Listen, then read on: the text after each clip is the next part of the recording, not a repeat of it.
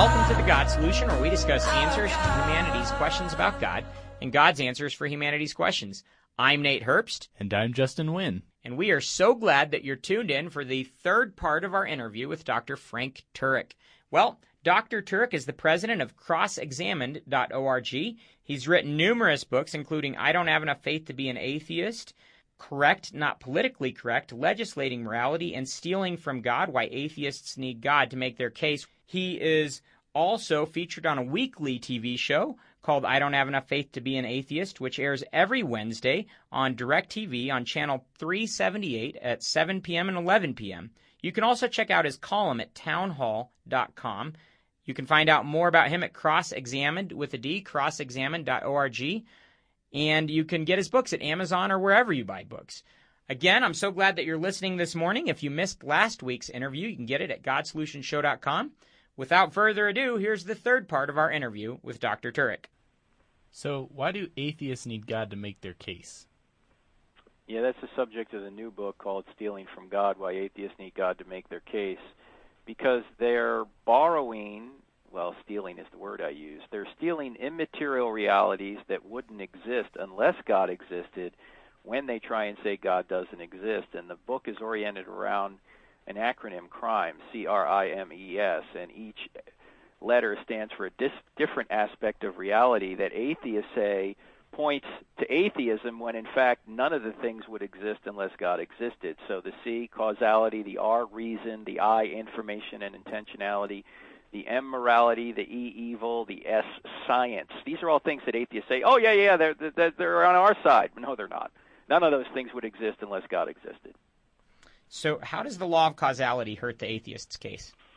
Well, here's what the law of causality is, obviously. It shows that every effect has a cause, everything that comes to be has a cause, and atheists are fond of using the law of causality, as we all are, to find cause and effect in the universe. And what atheists tend to do is they try and use cause and effect when they think it points to atheism, like as we mentioned earlier, they think evolution somehow points away from God, which of course it doesn't. It somehow disproves God, but even if it's true, it doesn't. But let's just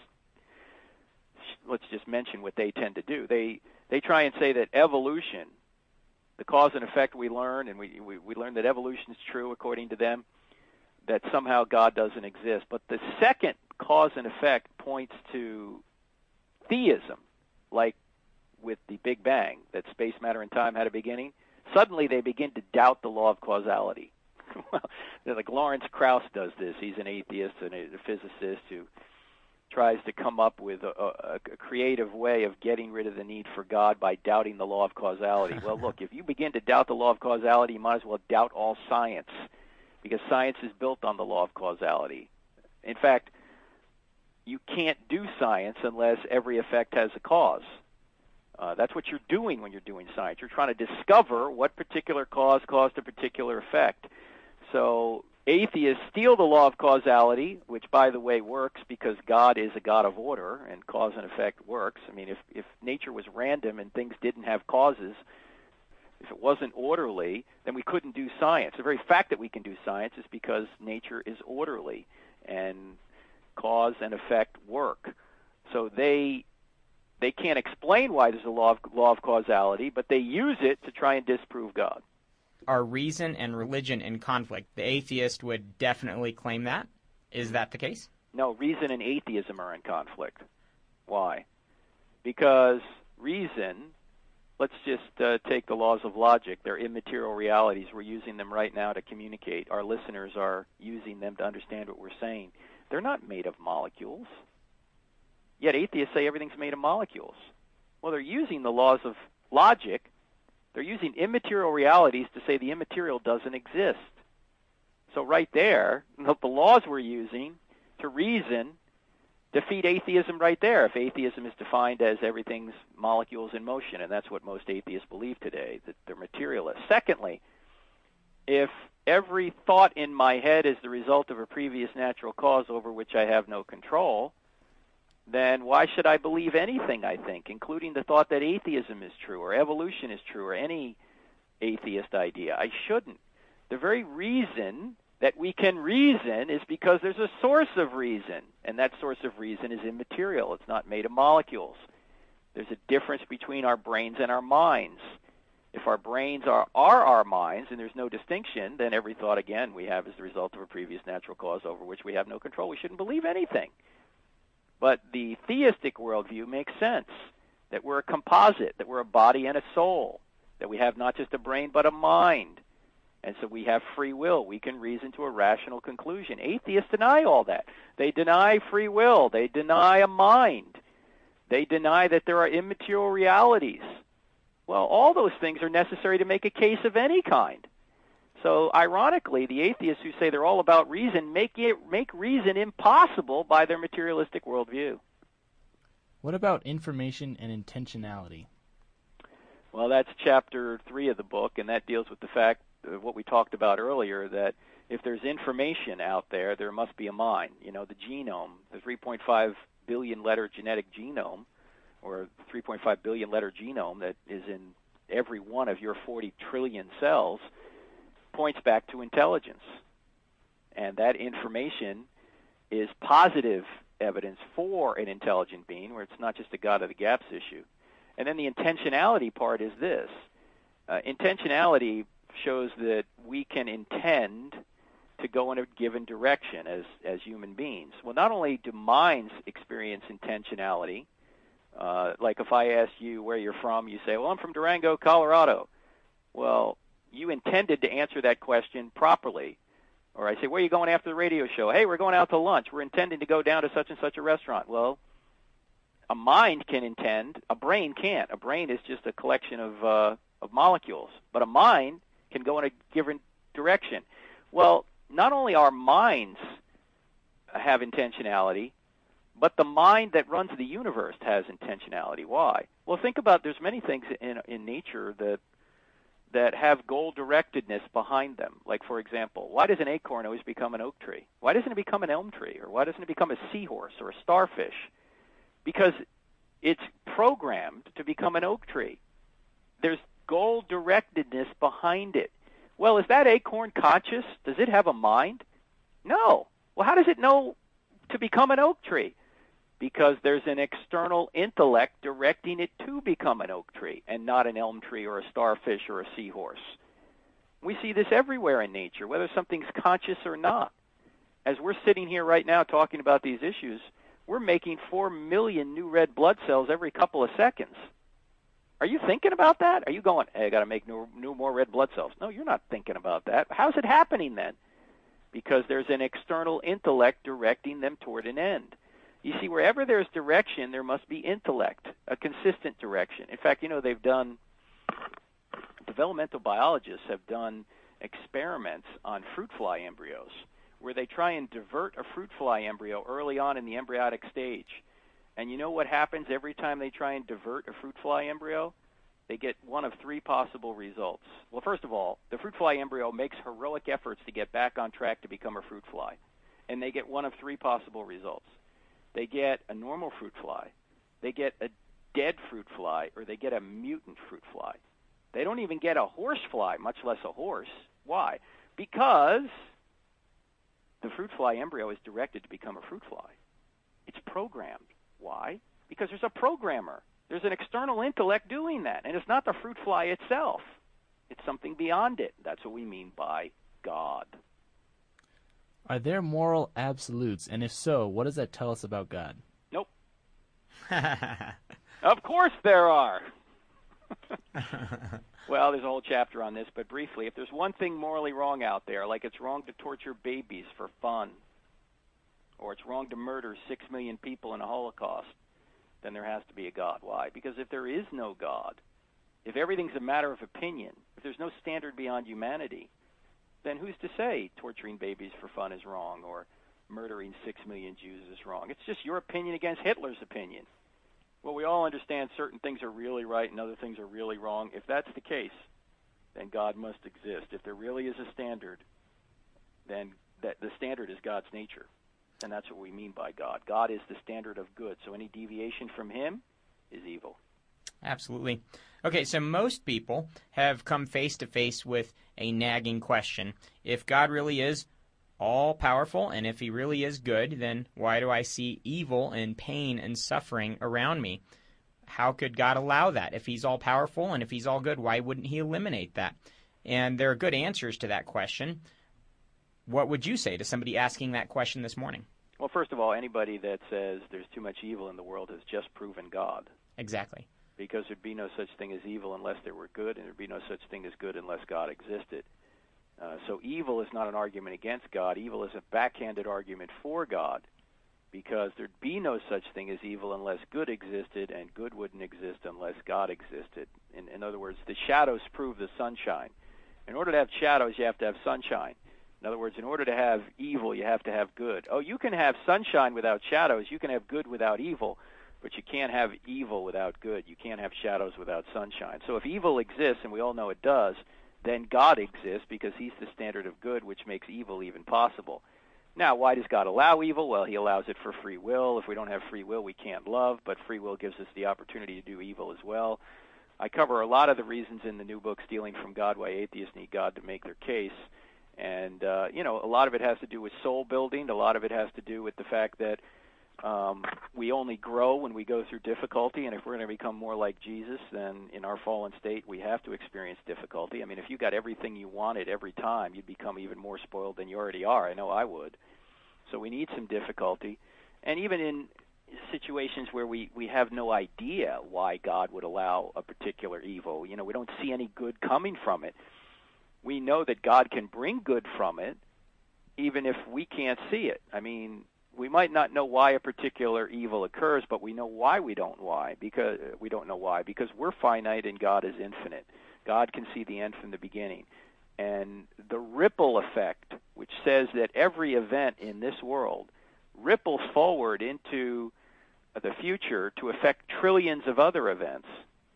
And we may not say a baby dies today. We go, I can't see why God would allow that to happen. Well, he allows it to happen. We might not see why in our lifetime or what good comes from it in our lifetime, but suppose that baby dying creates a ripple effect through the future, which ultimately causes, at least partially, a great evangelist to arise who saves millions of people by his preaching. He never would have been here if that baby hadn't have died. Now, we can't trace all those cause and effect situations, but we know that theoretically this is what can happen. It's called the ripple effect. And this even pointed out in the Old Testament when Joseph and his brothers sell Joseph into slavery, and later Joseph is in a position to help them when they come to Egypt for the land, or because of the famine. They come to Egypt, and Joseph says to his brothers, when he's now in a position to help them, he says, what you did, you meant it for evil, but God meant it for good, the saving of many lives, which is now being done. So yes, the brothers meant evil, but God can bring good from it, and God can bring good from any evil, even if we can't see why at this point. If you're just tuning in, you're listening to The God Solution, 91.9 and 93.9 FM in Durango and KDUR.org online. Thanks for listening. And you kind of already talked about this previously, but evil really does disprove atheism, correct? I mean, you can't have objective laws in the universe without there being a lawgiver and enforcer. I think it goes to the moral absolutes that Justin just mentioned, but it goes to natural laws, mathematical laws, logical laws. Without a lawgiver and enforcer, such laws wouldn't be possible, correct? Yeah, in fact, that's what I spend a lot of time talking about in Stealing from God. Yeah, in each of those chapters, laws do come from lawgivers. And evil, of course, wouldn't exist unless good existed, and good wouldn't exist unless God existed. So as I said before, evil is actually a backhanded argument for God, not an argument against God. Does science disprove God? To say that science can disprove God is like saying a mechanic can disprove the existence of Henry Ford. That's ridiculous. Science, according to the atheist, is all about cause and effect inside the universe. Well, if that's the case, how could cause and effect inside the universe, a process to discover cause and effect inside the universe, tell us anything about what goes on outside the universe? It can't. But secondly, let me go back to this Henry Ford thing. John Lennox has a great question he asks his students. He says, imagine there's a Model T in front of you, a Ford motor car. I'm going to give you two possible explanations for this Model T. Henry Ford or the laws of internal combustion. Pick one. And they all go, well, look, you need both. Absolutely, you need both. You need Henry Ford to create the car, and then you need the laws of internal combustion to allow the car to operate.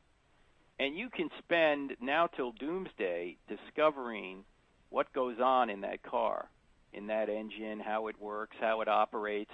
That will never disprove the idea that you need a creator for that car. And what's so often forgotten is that scientists are tinkering with the engine of the universe. You know, these natural forces that we call natural laws that combine into natural laws. And they're learning more and more about how natural laws work. But that will never get rid of the need for a creator of those natural laws or the creator of the universe itself. So you'll never get rid of the need for God by just studying the universe. In fact, the more you study the universe, the more you should learn about God. Because God is the creator and sustainer of the universe. I'm glad you mentioned Lennox on that. For our listeners, I would encourage you to read God's Undertaker, Does Science Bury God by Dr. Lennox from Oxford. And stay tuned. We've been working on trying to set up an interview with him for a few years now, and definitely hoping that he'll be on soon. But no promises, but stay tuned. All right, you eloquently explained some of the backwards thinking of atheism on Stealing from God, pages 213 through 215. I loved how you illustrated the insanity of atheism. Would you mind recapping that for us? Yeah, I don't know how much sense it'll make without reading the book, but a few of them might. Like, for example, I mentioned the law of causality, that Lawrence Krauss isn't certain about it. So he says the law of causality is not certain, except for theories that seem to affirm atheism. And atheists say only material things exist, and I'm saying that they're using these immaterial things. Like, he says only material, or atheists will say only material things exist, and I say except for the laws of logic and my immaterial mind that I use to come to that conclusion. Lawrence Krauss and other atheists, as I mentioned earlier, says everything has a physical cause, except my own thoughts and theories about atheism. I don't think they have a physical cause. They say God can't be eternal. Everything needs a cause, except the universe. It can be eternal.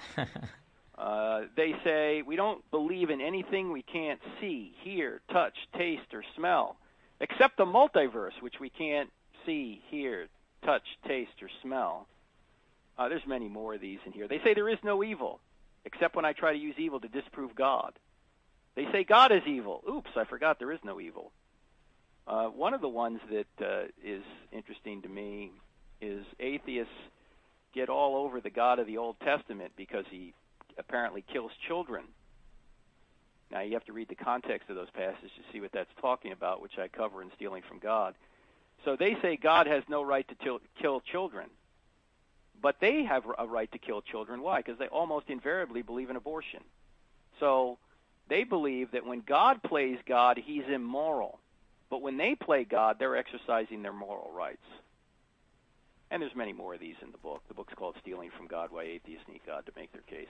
One that I loved was when you said there is no evidence for God, except all that evidence you keep bringing up that I've ruled inadmissible. I think this the atheists have ruled inadmissible. This is hilarious. You know, we have evidence from science and philosophy and logic that the whole universe began to exist a finite time ago. How that doesn't lead to the necessity of a creator, I have no idea. But there you have it. And you can go down that road all you want, the evidence for the resurrection.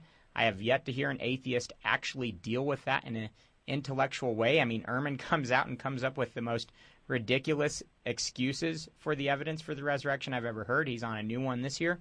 And it's laughable how they treat real evidence and then turn around and say there's no evidence. And I loved how you described that. Yeah, their strength is not consistency. Let me just put it that way. So yeah, they're inconsistent. Why should we trust the Bible? Well, there's a number of reasons for it. In both books, I Don't Have Enough Faith to Be an Atheist and Stealing from God, we point out that there are 4 questions you need to answer in the affirmative to show that Christianity is true. Does truth exist? Does God exist? Are miracles possible? And is the New Testament reliable? You have to deal with the does truth exist question, because in today's day of relativism and postmodernism, people deny there's truth. But if someone were to ever say there is no truth, what question would you ask them? You'd say, hey, is that true? Is it true that there is no truth? Look, it's self-defeating to say there's no truth. Of course there's truth. If there's no truth, then any book written by an atheist can't be true. Of course there's truth. If atheism were true, it would be true, but it's not. But anyway, you have to ask that question first. Does truth exist? Second question, does God exist? And in both books, we go into a lot of detail as to why God exists. One reason we know exists is what I talked about earlier, was that space, matter, and time had a beginning. So whatever caused space, matter, and time must be spaceless, timeless, immaterial, powerful, personal, and intelligent to create the universe as it has. So that leads us, so God does exist. Now, we don't know it's the God of the Bible yet, but a theistic God. The third question is, are miracles possible? Obviously, the Bible can't be true if miracles are not possible. But the greatest miracle in the Bible has already occurred, and we have scientific evidence for it. It's not the resurrection. The greatest miracle in the Bible is the first verse. In the beginning, God created the heavens and the earth. If that verse is true, every other verse is at least possible. Well, we have good evidence that the first verse of the Bible is true, that space, matter, and time had a beginning. Well, then, if that's true, then every other miracle in the Bible is at least possible. If God can do the greatest miracle, create the whole show out of nothing, then he can do whatever he wants that's not logically impossible inside the universe. Of course he can walk on water. He made water. Of course he can part the Red Sea. He made the Red Sea. Of course he can raise Jesus from the dead. He's the author and giver of life. These are easy. He can even do the Jonah miracle. That's so easy for God to create the universe out of nothing. In fact, when people say, I don't believe in miracles, I say, hey, look around. You're living in one. Yeah, no doubt. The universe is a miracle. Then the fourth question, is the New Testament reliable? As I mentioned earlier, there's a lot of good evidence that they're telling the truth. There's early testimony, eyewitness testimony, embarrassing testimony, excruciating testimony that deals with the fact that they died for it. There's even expected testimony. Old Testament prophecy points to Messiah. And then there's also extra-biblical testimony. There's testimony from extra-biblical sources like Josephus, Tacitus, Suetonius, Thales, Phlegon, that give us little pieces of information about Jesus and Christianity. And when you piece all of their references together, you get a story congruent with the New Testament. So does truth exist? Yes. Does God exist? Yes. Are miracles possible? Of course. The greatest one's already occurred. Is the New Testament reliable? Yeah, it appears to be. Then the whole Bible is true because Jesus is in the New Testament. And if he's God, as the New Testament claims he is, he proves so by the resurrection, then whatever God teaches is true. Jesus taught the entire Old Testament as the Word of God. So if the New Testament's reliable, you get the Old Testament thrown in. So would you be willing to summarize the main message of the Bible for us?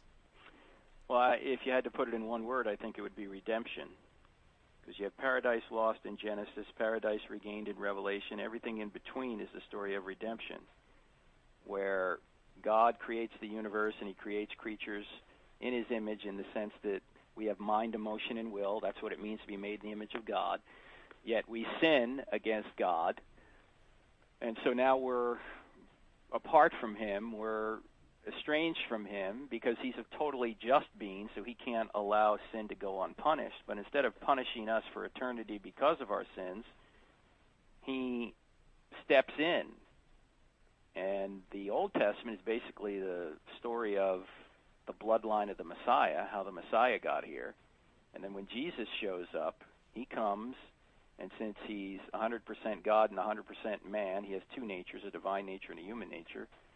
He can bridge the gap between divinity and humanity.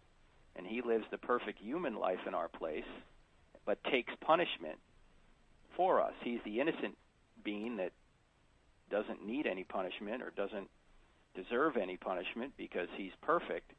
So he takes our punishment on himself, and by trusting in him and what he's done for us, then we don't have to be punished because God is still just because he punishes sin. He just doesn't punish the sinner because he's punished Christ himself.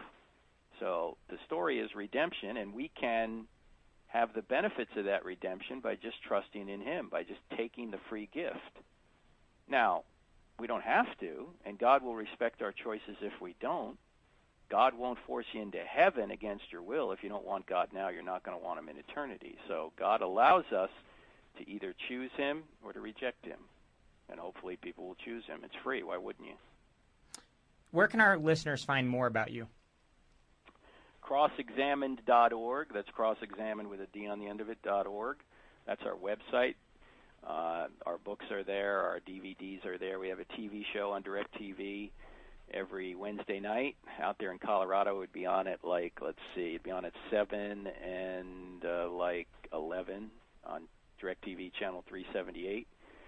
And then we have a radio program once a week. They can listen to that easily by getting our app, the Cross-Examined app, 2 words at the App Store. It has all of our podcasts on it, and it is has a quick answer section on there, which is very helpful if you're having a discussion with somebody and they say something that you think isn't true, but you're not quite sure how to answer it. You just go to the quick answer section, and chances are we'll have an answer or at least a question asked back of somebody who has a question, who brings the objection up. So go to crossexamined.org and see more about that there. Check out TV, radio, and the app, and that should be enough. So my wife and I don't watch TV. We have iTunes and stuff like that, but we don't watch TV. And I've seen you on YouTube and all that, but not on your TV show. The other day, actually it was yesterday, I was talking to my father-in-law. And my father-in-law he just brings this up out of the blue. He says, we heard the most amazing thing the other night. And he goes, this guy had the best answer, blah, blah, blah. He's going on and on and on. This guy was so awesome. It was Frank Turek. And I told him, I'm going to be interviewing him this week. He just about fell over. It was funny. But it was neat that he brought you up this very week. Well, I think we were probably talking about the Old Testament, New Testament God. Are they different and all that? Yeah, it may have been that show. But you don't have to watch TV. You can watch our TV show on the Internet. So if you go to crossexamined.org at 7 p.m. or 11 p.m. on Wednesday night and click on TV show, the TV show is streamed live. And people can also get DVDs of the show at our website as well. So you don't have to have DirecTV to watch it. That is good to know. Yeah. Is there anything else you'd like to say? I would like to say that you guys are in Durango, right? Yeah. Right up the road from you, I don't know how far, up 25, but Summit Ministries is in Manitou Springs. How far is Colorado Springs from you? It's about 5 hours. That far. It's a ways, but it's still worth going to, because in the summer there's a 2-week class. There's seven different 2-week sessions where you can send your young person to get Christian worldview and apologetics. I'm one of the instructors there. There's many others as well, and it's a great place to go. A 2-week life-changing program, summit.org. If you can't remember that, you can go to crossexamined.org. We're linked to them, but it's a great place to go in the summer. Equip your young person before they go to college to be able to deal with all the nonsense they're going to be fed at college, and Summit is a place they can do that. You can learn more about it at crossexamined.org if you can't remember summit.org. So we do a lot of that kind of work out there. We're also doing a new program called the Cross-Examined College Prep Class. It's before you go to college. It's a 1-day class that gives you the basics. We're coming to major churches around the country for that. But go to crossexamined.org for more on that. That's cross-examined with a D on the end of it. Dr. Turek, it was a pleasure having you on the show today. And I'm just so thankful for all that you're doing to share the evidence for faith in Jesus with those that you encounter. Well, thanks so much. And we do a lot of college campuses as well. So any college kids out there that want to have us on campus, go to crossexamined.org and figure out how to bring us out, and we'd love to do it. Dr. Turek, thank you so much for being on the show. All right, thanks a lot. God bless, guys. See you. You too. Bye-bye. Bye. I hope you enjoyed the show this morning. Jesus really did die on the cross for your sins and mine, and the evidence tells us that we can truly put our trust in him with confidence that he really is who he says he is, and that he can offer what he says he can offer. If you want to put your faith in him this morning, you could do that through prayer, saying, Jesus, I believe you are who you say you are, that you died on the cross for my sins, and that you rose again to give me new life. I ask you to come into my life to be my Savior and my Lord. I hope that you'll take that step this morning, if you haven't already.